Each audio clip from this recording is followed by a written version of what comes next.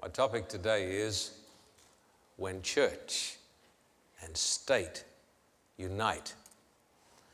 I'm going to talk today about the beast that comes up in the last days, comes up as a lamb, but ends up speaking as a dragon, the power that enforces the mark of the beast.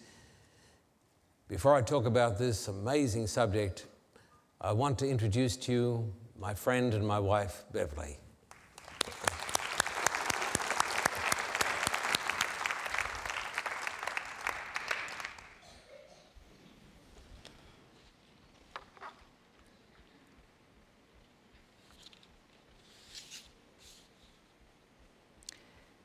This story is especially for the boys and girls. Imagine a bird that lives almost its entire life at sea, far from the sight of land. It lives in the Arctic waters of the Atlantic and Pacific Oceans and numbers in the thousands, some say even millions. Do you know its name? It's a puffin. Not a muffin, but a puffin. And as I said, they live most of their lives on the ocean. In winter, they face storms in which rolling waves may tower 50 feet or higher. Puffins only return to land at nesting time, mainly between June to August. And even then, they usually head to islands in the ocean. Puffins generally mate for life and lay one egg a year that is built either in a burrow in the ground or in the cleft of a rock. A baby puffin is called a puffling. At the tender age of 2 months, the puffling leaves the nest for his new home far out on the ocean. The puffin chicks remain in the open ocean until they are 2 or 3 years old, before they take their first holiday back to the island. How do puffins survive in their salty ocean world? Well, they don't have a problem because God has given to them a life jacket. Short feathers all over a puffin's body traps a layer of air next to the bird's skin, and this trapped air helps them to stay afloat. It also acts as a blanket, as it prevents the cold ocean waters from reaching the bird's skin. Now, we humans cannot survive long without fresh water, and drinking only salt water would soon kill us, but not the puffin. Even though he only has the salty ocean water to drink, he survives quite well, because once again, God has done something marvelous. These birds have a pair of salt glands located just above their eyes. The glands take the salt from the blood, which then is transformed into liquid, which then passes out through the passages in the bird's nostrils. And boys and girls, that's why a puffin always carries a big handkerchief. Just kidding, of course. But if you would like to learn more about this remarkable bird, click on to www.projectpuffin.org. Our second bird story begins with a young girl called Jennifer. It's the middle of winter. Outside, a light snow has begun to fall, and it's cold and windy, and it's getting dark. Young Jennifer is watching out the front window, waiting for her parents to come home. All of a sudden, thump on the window, and she jumps with fright. But as she looks out, she sees a bird lying in the snow. And then thump, thump, 2 more birds crash into the window. She puts on a heavy coat and rushes outside to try and help them. But as she does, she sees there's dozens and hundreds of birds flying around, squawking and squeaking, and more are crashing into the window. And she wonders, what can I do? And then she realizes it's the lamp. It's attracting them to its warmth. So she rushes inside and turns out the lamp. But then thump, thump at the back of the house. And she rushes around the house and turns out all the lights. And then she dashes outside once again, trying to shush the birds away, but to no avail. And then she gets an idea and rushes over to the big barn, opens the doors, turns on the lights, and sure enough, some of the birds begin to fly into the warmth of the light. She runs outside again, and now she's trying to shush them into the barn, but of course the birds don't understand. And then she becomes so frustrated, and Jennifer thinks to herself, if only I could become a bird and could speak their language and could tell them, go into the light where the warmth is. And then it dawns on her, that's why Jesus was born. He became one of us to speak our language so that he could tell us where safety was. And you know, boys and girls, whenever you feel afraid or lost, just run to the light, Jesus, our Lord and Saviour, because he has promised to always be our safe place.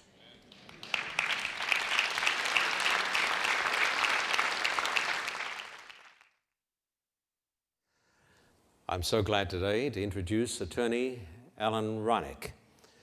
Alan comes originally from the great city of New York.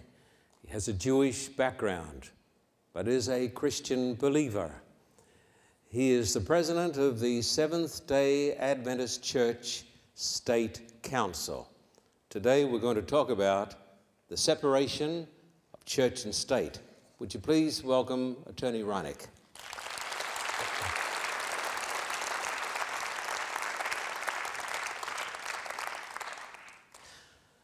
Alan, we're glad that you're here today.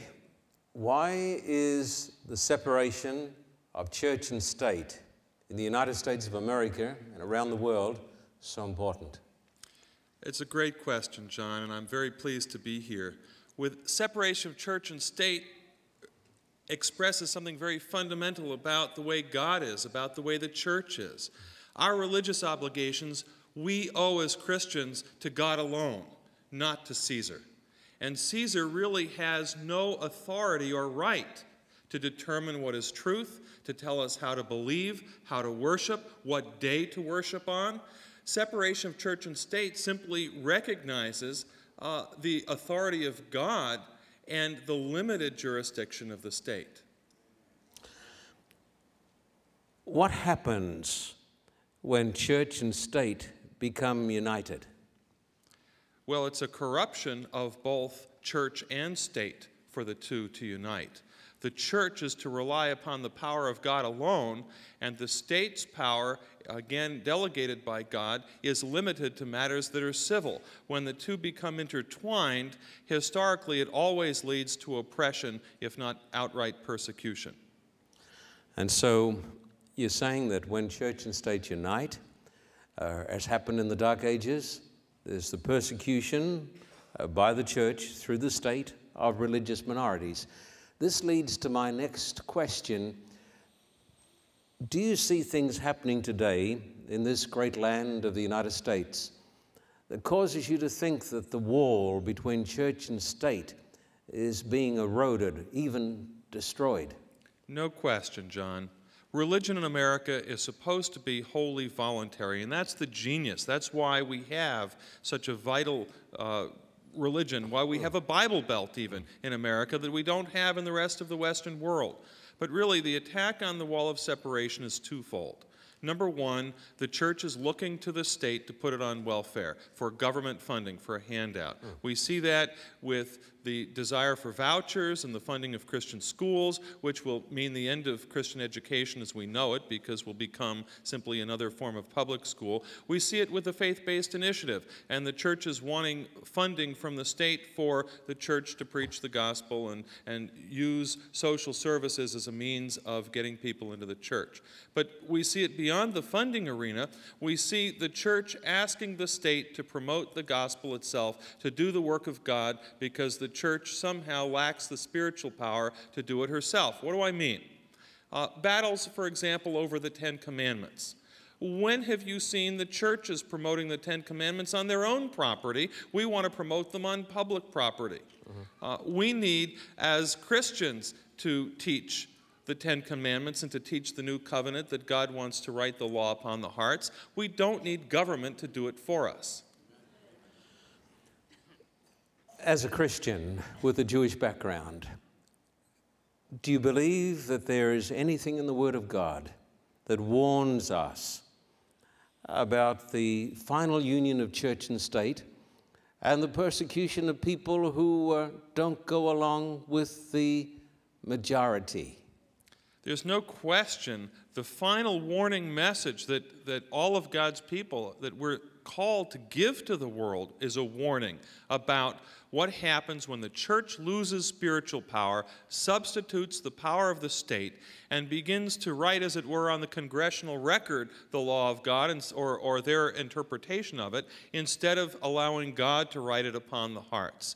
And then when church and state unite, again, to coerce worship, to legislate and regulate religious belief and practice, then it is coercive, it becomes a persecuting power, and God himself is dishonored because he becomes seen as a tyrant who says, you do it my way or I kill you. I have been amazed since I've lived in this great place to hear well-known preachers of the gospel say that the separation of church and state is not American, it is communist. Can you comment on this? Have you heard this? I have heard it more times than I can tell you. And I think this propaganda has taken over the Christian world, and part of it is simply a fundraising device. It's a way of getting Christians angry enough to give and to promote what is essentially an attempt to take the Bible Belt and strangle as a noose around America's neck and strangle us with force-fed religion. Alan, a little later on, we're going to do, not today, but you and I are going to do an interview on church and state and the coming world dictatorship. And we're looking forward to having you on our Carter Report television program. And we thank you for coming to the Community Adventist Fellowship Church today. I appreciate being here very much. Thank you. God bless you. Thank you.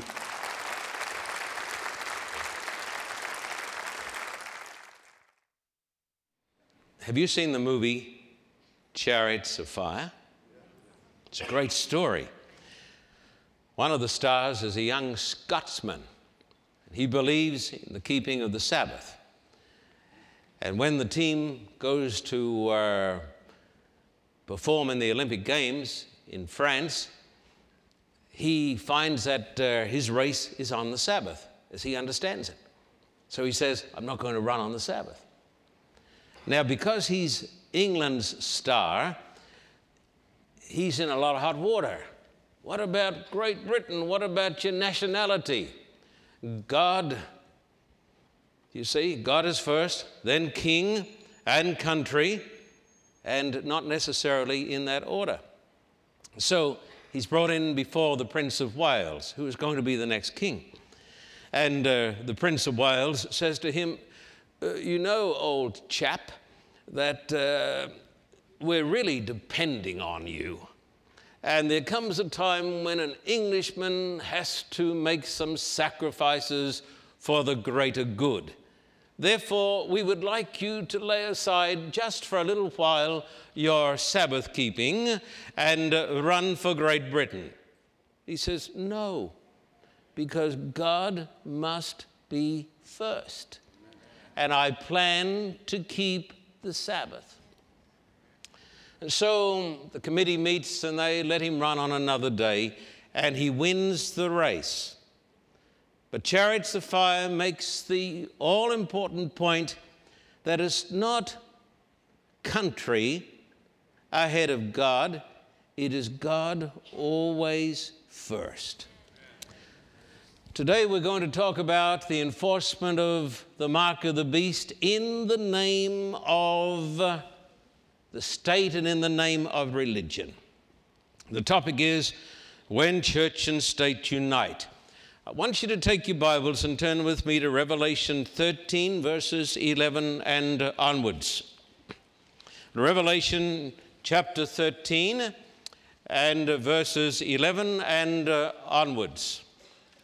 This is a subject that is seldom preached. Then I saw another beast coming up out of the earth. He had two horns like a lamb, but he spoke like a dragon. He exercised all the authority of the first beast on his behalf, and made the earth and its inhabitants worship the first beast, whose fatal wound had been healed. And he performed great and miraculous signs, even causing fire to come down from heaven to earth in full view of men. Because of the signs he was given power to do on behalf of the first beast. he deceived the inhabitants of the earth. He ordered them to set up an image in honor of the beast who was wounded by the sword and yet lived. He was given power to give breath to the image of the first beast, so that it could speak and cause all who refused to worship the image to be killed.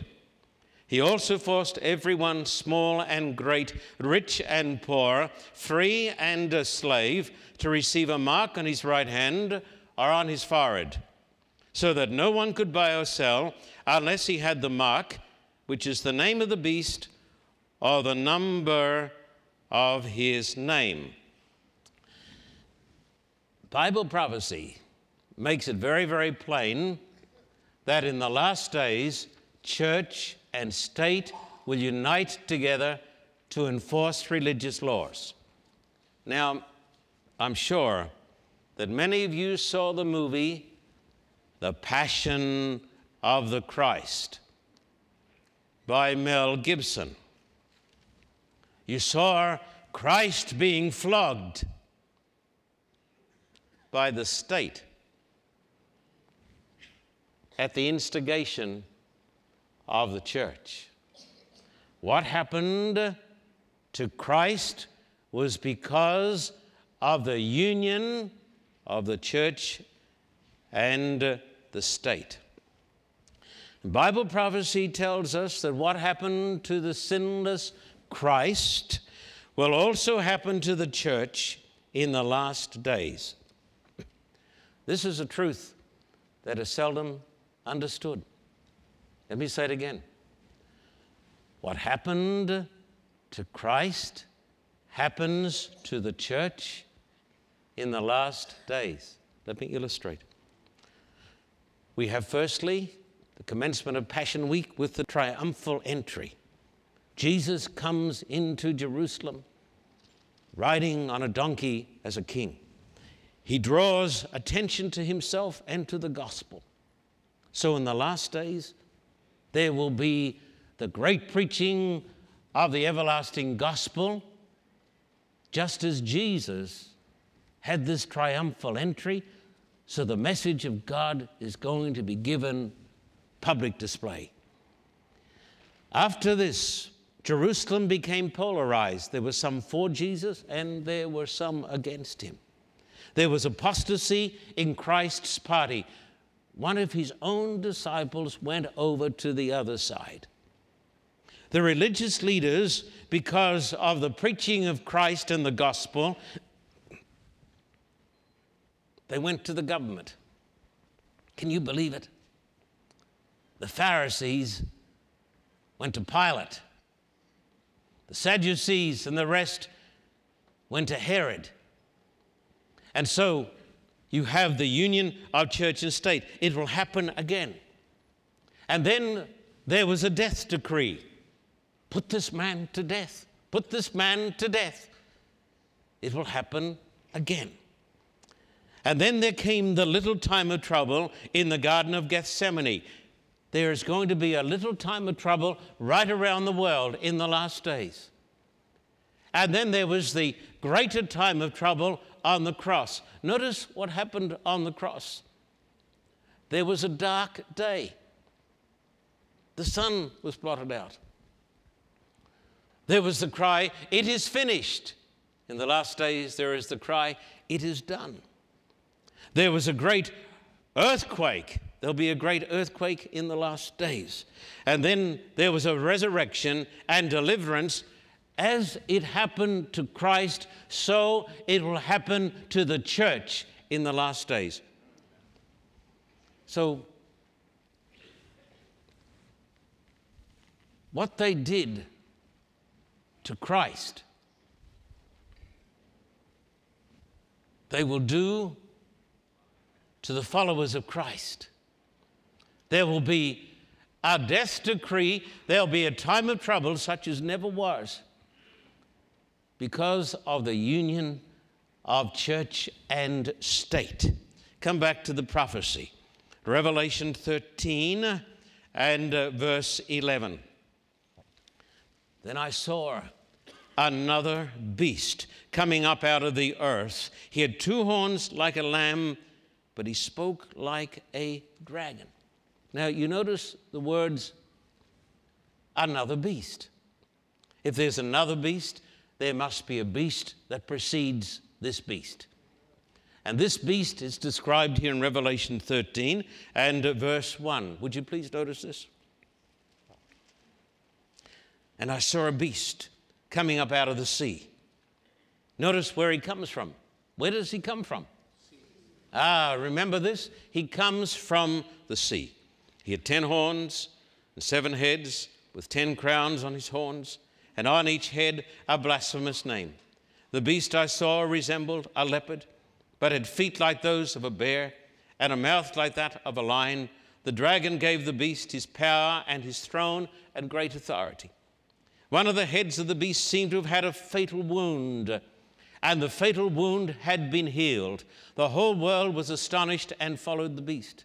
Men worshipped the dragon because he had given authority to the beast. And they also worshipped the beast and asked, who was like the beast? Who can make war against him? The beast was given a mouth to utter proud words and blasphemies, and to exercise his authority for 42 months. He opened his mouth to blaspheme God and to slander his name and his dwelling place and those who live in heaven.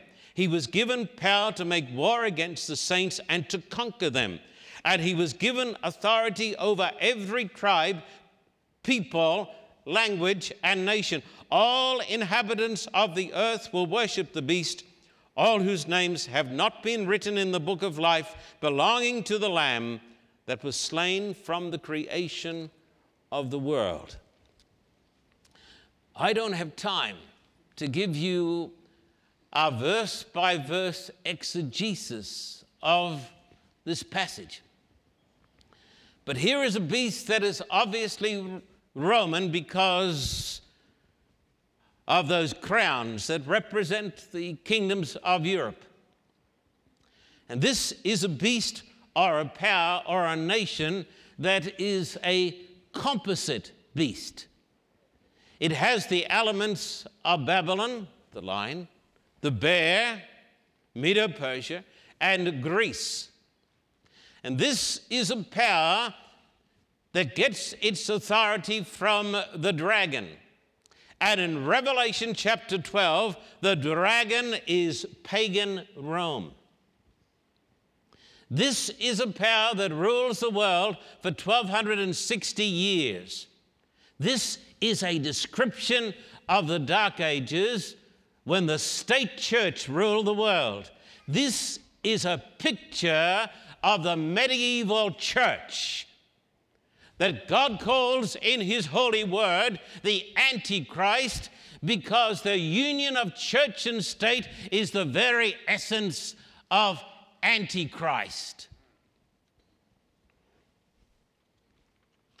And so when we hear preachers saying that the separation of church and state is something that is abhorrent to God, they are really worshippers of the beast, because that is the theology of the beast, who believes in the union of church and state.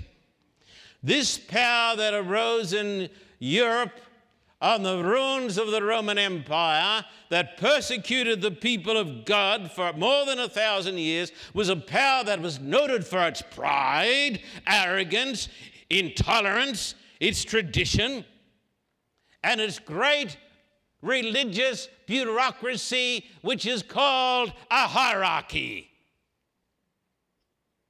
and a system of church government that is based on hierarchy is the very essence of Antichrist. Irrespective of the name that is given to it, the first beast is the union of church and state that ruled the world for more than 1,000 years and that received a deadly wound from General Berthier, one of the generals of Napoleon Bonaparte, in 1798. You say, where do you get these weird ideas?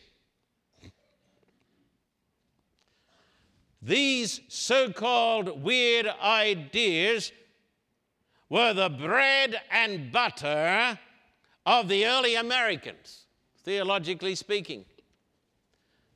This was believed by the Puritans and the Pilgrims, and later on by the great churches like the Lutherans and the Methodists and the Episcopalians and the Baptists, who stood strongly for the separation of church and state. Why was America founded, pray tell me? One of the greatest problems I was talking to Attorney Reineck about today is the sheer ignorance. Pardon my saying it. Many people who call themselves Americans do not know what America stands for. America stands for freedom. Freedom to worship God. Freedom from the tyranny of church and state. This is why the Pilgrim Fathers came here. And yet today we have preachers saying such ignorant, outlandish statements that the separation of church and state is communist. My friend, it is as American as apple pie. This first beast is the union of church and state that dominated the old world and that persecuted the founding fathers of the United States. And back to the prophecy. Please notice what it says here in Revelation 13 and verse 11. The second beast. And then I saw another beast, another power, coming up out of where? The earth. He had two horns like a lamb, but he spoke like a dragon. I want you to notice this very, very carefully as I give you the identification marks of this power. Firstly, notice the place from whence he comes. He does not come, my friend, from the old world that is likened to the sea. All the beasts of Daniel 7, the lion, the leopard, the bear, the monster, they all came up out of the sea, representing the peoples of the earth. The papacy, that is the first beast of Revelation 13, arose from the sea. But this power comes not from the old world, but from the new, because he comes up out of the earth. That is the first identification mark. Notice the character. This power arises primarily not in the lust of conquest, but as a lamb. And a lamb is peaceful and gentle. And a lamb is the representation of the gospel of the Lord Jesus Christ. This power arose as a haven for the oppressed people of Europe because they believed in the gospel. He comes up out of the earth, and he comes up after the demise of the medieval church. One of the great preachers of 200 or 300 years ago of the 18th century was the great John Wesley, the man who raised up the great Methodist Church. And John Wesley, when he was studying this prophecy, wrote these words, "He is not yet come." Writing this in the 18th century, he is not yet come, for he is to appear at the end of the 42 months of the first beast. So John Wesley said, he is still to come. And he is here today, as you know. I have here today a book that was written by an American patriot. American through and through. In fact, we have some of the family members, descendants of this wonderful person who wrote this great book, the great controversy. What nation of the New World, she asks, was in 1798 rising into power, giving promise of strength and greatness, and attracting the attention of the world? The application of the symbol admits of no question. One nation, and only one, meets the specifications of the prophecy. It points unmistakably to the United States of America. And so the beast that comes up in the New World and that comes up as a lamb represents the United States of America. America indeed has a wonderful and a glorious heritage. America was founded not by communists or by atheists, but by people who believed in God and who came to this country because they wanted freedom to worship God. That is why today America talks so much about freedom, because America believes in freedom. America believes in religious freedom and political freedom. America believes in liberty.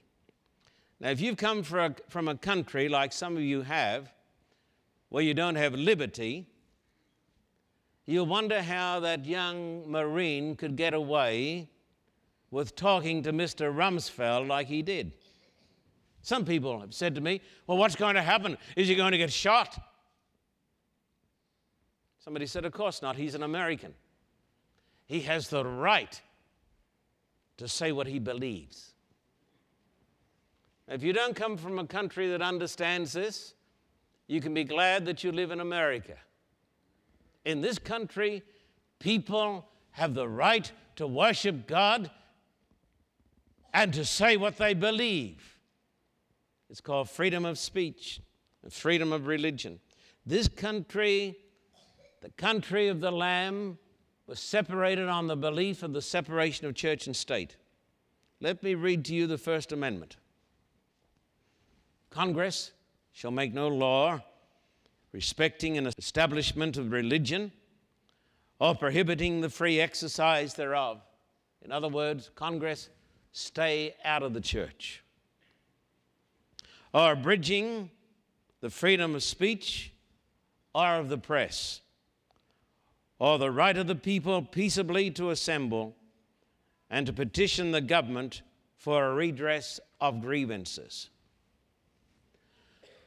And so today, as Attorney Ronick said, some parts of this great land, we have language which would make the Pilgrim Fathers shudder. We have language and talk. We have them saying, we need to have a state church. And we need to proclaim that Christ is the King of the United States of America. And we need to enforce religious laws.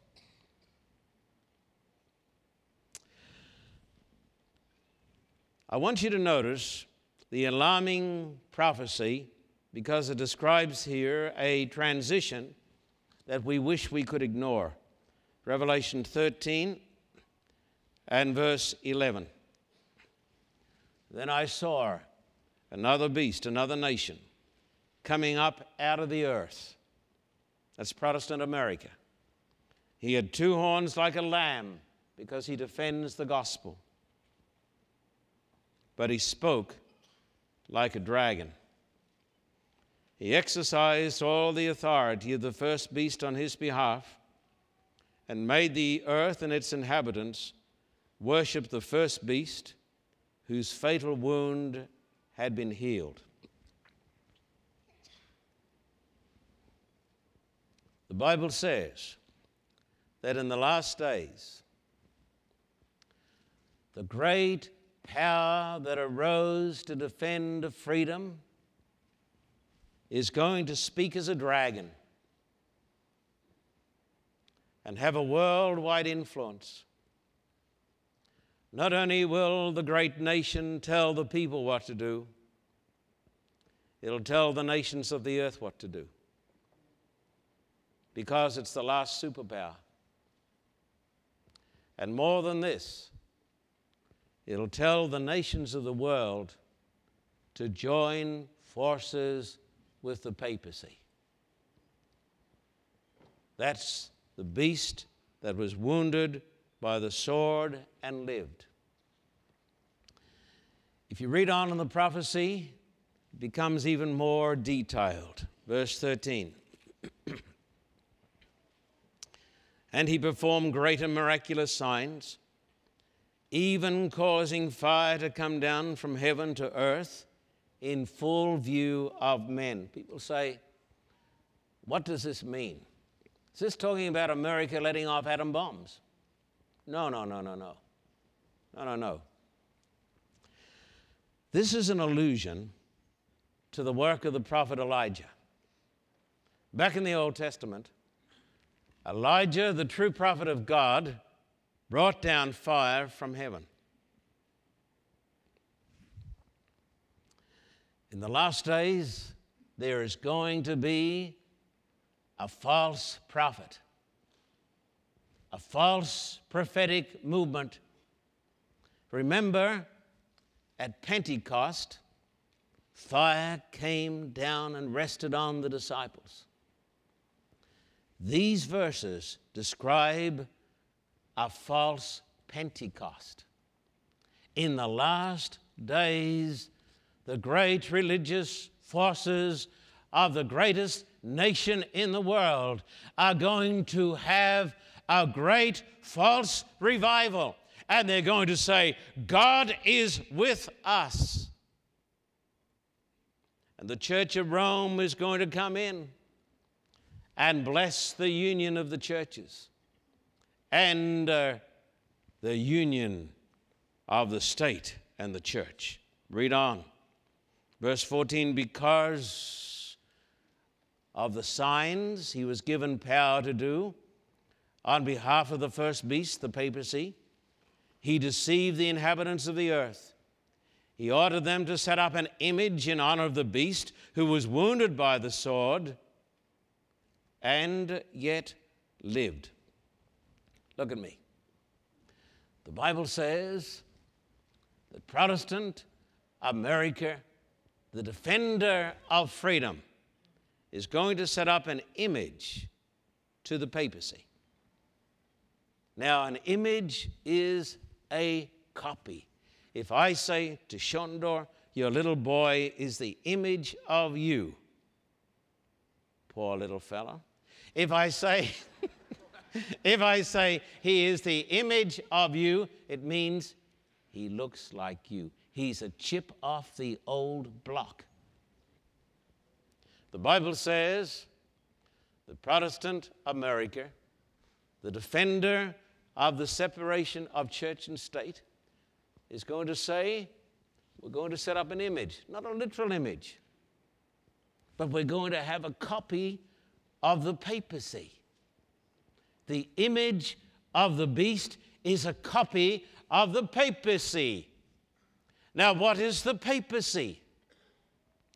The papacy is an apostate church that relies upon miracles and that is joined to the state and that enforces religious laws. Let America set up an organization that is composed of a union of church and state. Let that union enforce religious laws, and we have the image of the beast. And the Bible says that the image of the beast is going to speak and tell people who do not conform that they're going to be put to death as they put Christ to death. as church and state united together and put Christ to death, so in the last days, church and state will unite to put the people of God to death. Listen very carefully. There will be a death decree. Let me read it to you. He was given power to give breath to the image of the first beast so that it could speak and cause all who refused to worship the image to be killed. This is a death decree. Now, remember the passion of the Christ? The Pharisees went to Rome. The church leaders went to Pilate, to Herod. So will it be. Now, you may say this to me because this is a very difficult subject to present, particularly here in this country. People say, if what you're saying is true, then perhaps the things that we're seeing today happening in America and in the world, perhaps these things are a fulfillment of what the prophecy says. The book Great Controversy, written more than 100 years ago, says, based on this prophecy, church and state are going to unite, and there are going to be religious laws, and there's going to be persecution. You say, but no, never. We are Americans. There has been a steady erosion of the separation of church and state. The most famous preachers in the world are calling, American preachers, are calling the separation of church and state. These are the people who once called themselves the moral majority. They now call themselves the Christian Coalition, which is joined to the Church of Rome, and they are saying we need to control the government of the United States so that we will have the enforcement of the laws of Christ. Sounds good. If you go to 95% of people in the streets and say, what do you think of enforcing the laws of God? They'll say, wonderful. That is Antichrist. That is Antichrist. That is Antichrist. How could it happen? Much more easily since 9/11. Could you imagine if Vice President Dick Cheney is correct and we do have a nuclear attack upon American soil? He said it is not a case of if, it is a case of when. You imagine if these evil terrorists, these religious fanatics, these men brainwashed, bin Laden and co., if they smuggle into this country a nuclear weapon, and did you know that 95% of the containers that come through the ports are not even checked? Did you know that? 95% of the stuff, the containers, they're not checked. Did you know that Russia is a loose cannon which is already starting to flex her muscles again? But inside Russia, it is a state of chaos. And they can be losing nukes every day, and they don't even know it. Especially when the young men who are guarding the nukes are getting $25 a month. $1 million would go a long way as a bribe.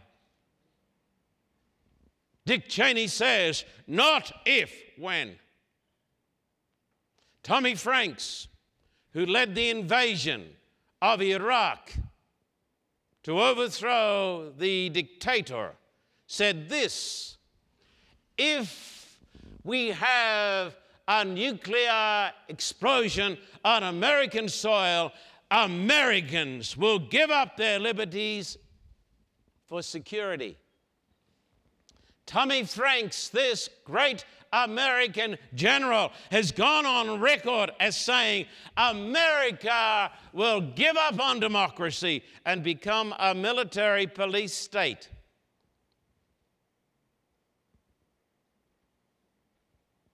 So I say to you, it is not a case of if, it is a case of when. You say, why aren't the people in the Christian coalition preaching these things? Because they are the ones who are fulfilling the prophecy. That is why.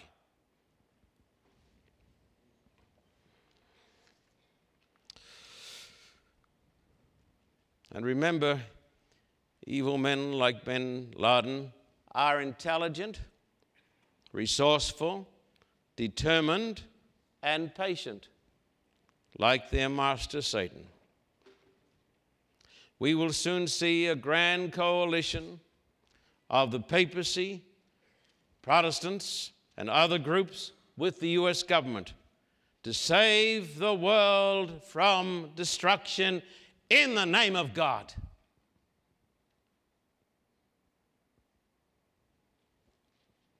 Would you please notice the prophecy, Revelation 13, 16, and 17.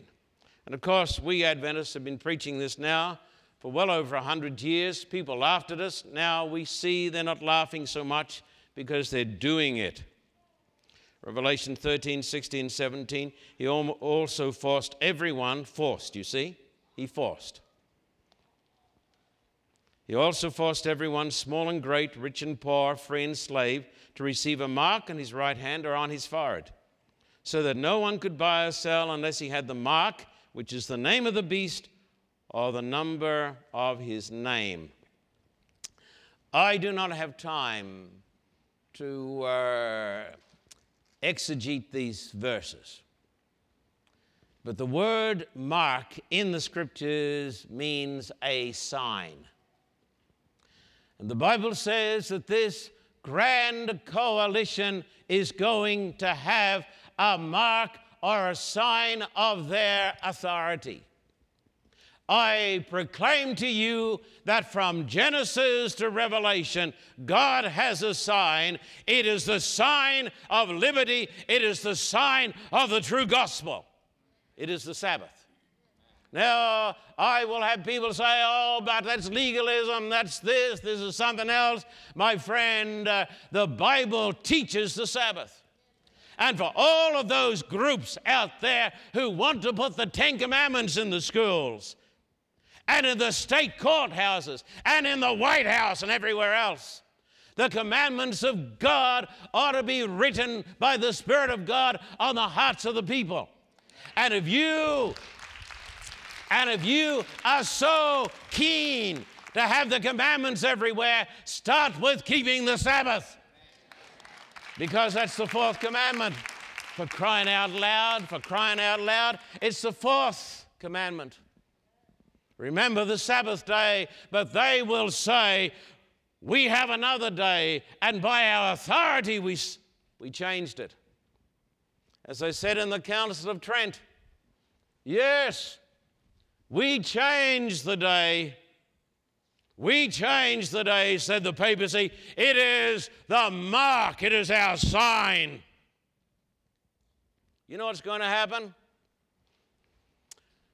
I think there's no doubt that Dick Cheney is right. Not if, but when there'll be a great catastrophe and church and state will unite together, and they're going to say, not only will we have the United States of America, we will have the United States of the world. And the papacy will say, thank God for you.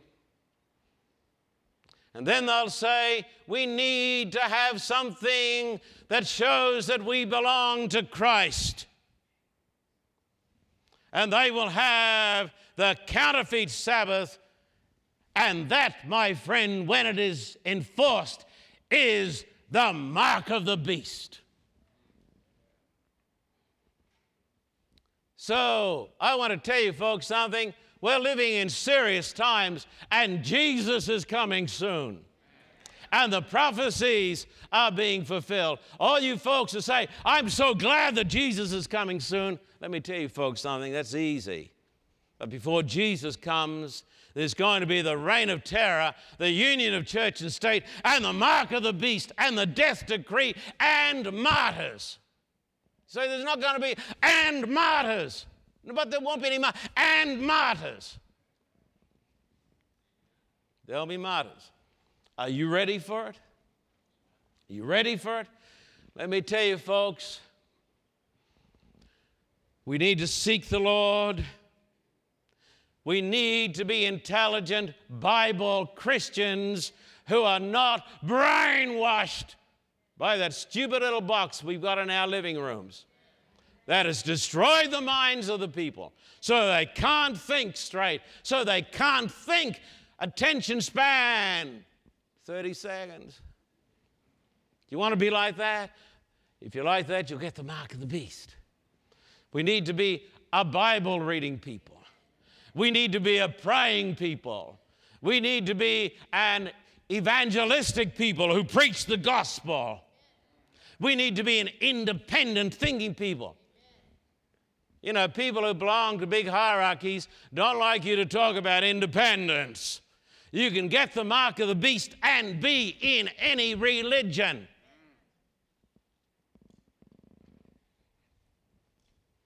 This one too. Because the mark of the beast means conformity to earthly authority. So I'm telling you, in this great conflict, there's the Lamb, the gospel of Christ, grace alone, faith alone, Christus alone, sola scriptura, scripture alone, Christ alone, faith alone, grace alone. That's the true gospel. That's the true gospel. On the other side, there's the dragon. Intolerance, force, power, the power of the flesh, the union of church and state, the traditions of man, and hell and damnation.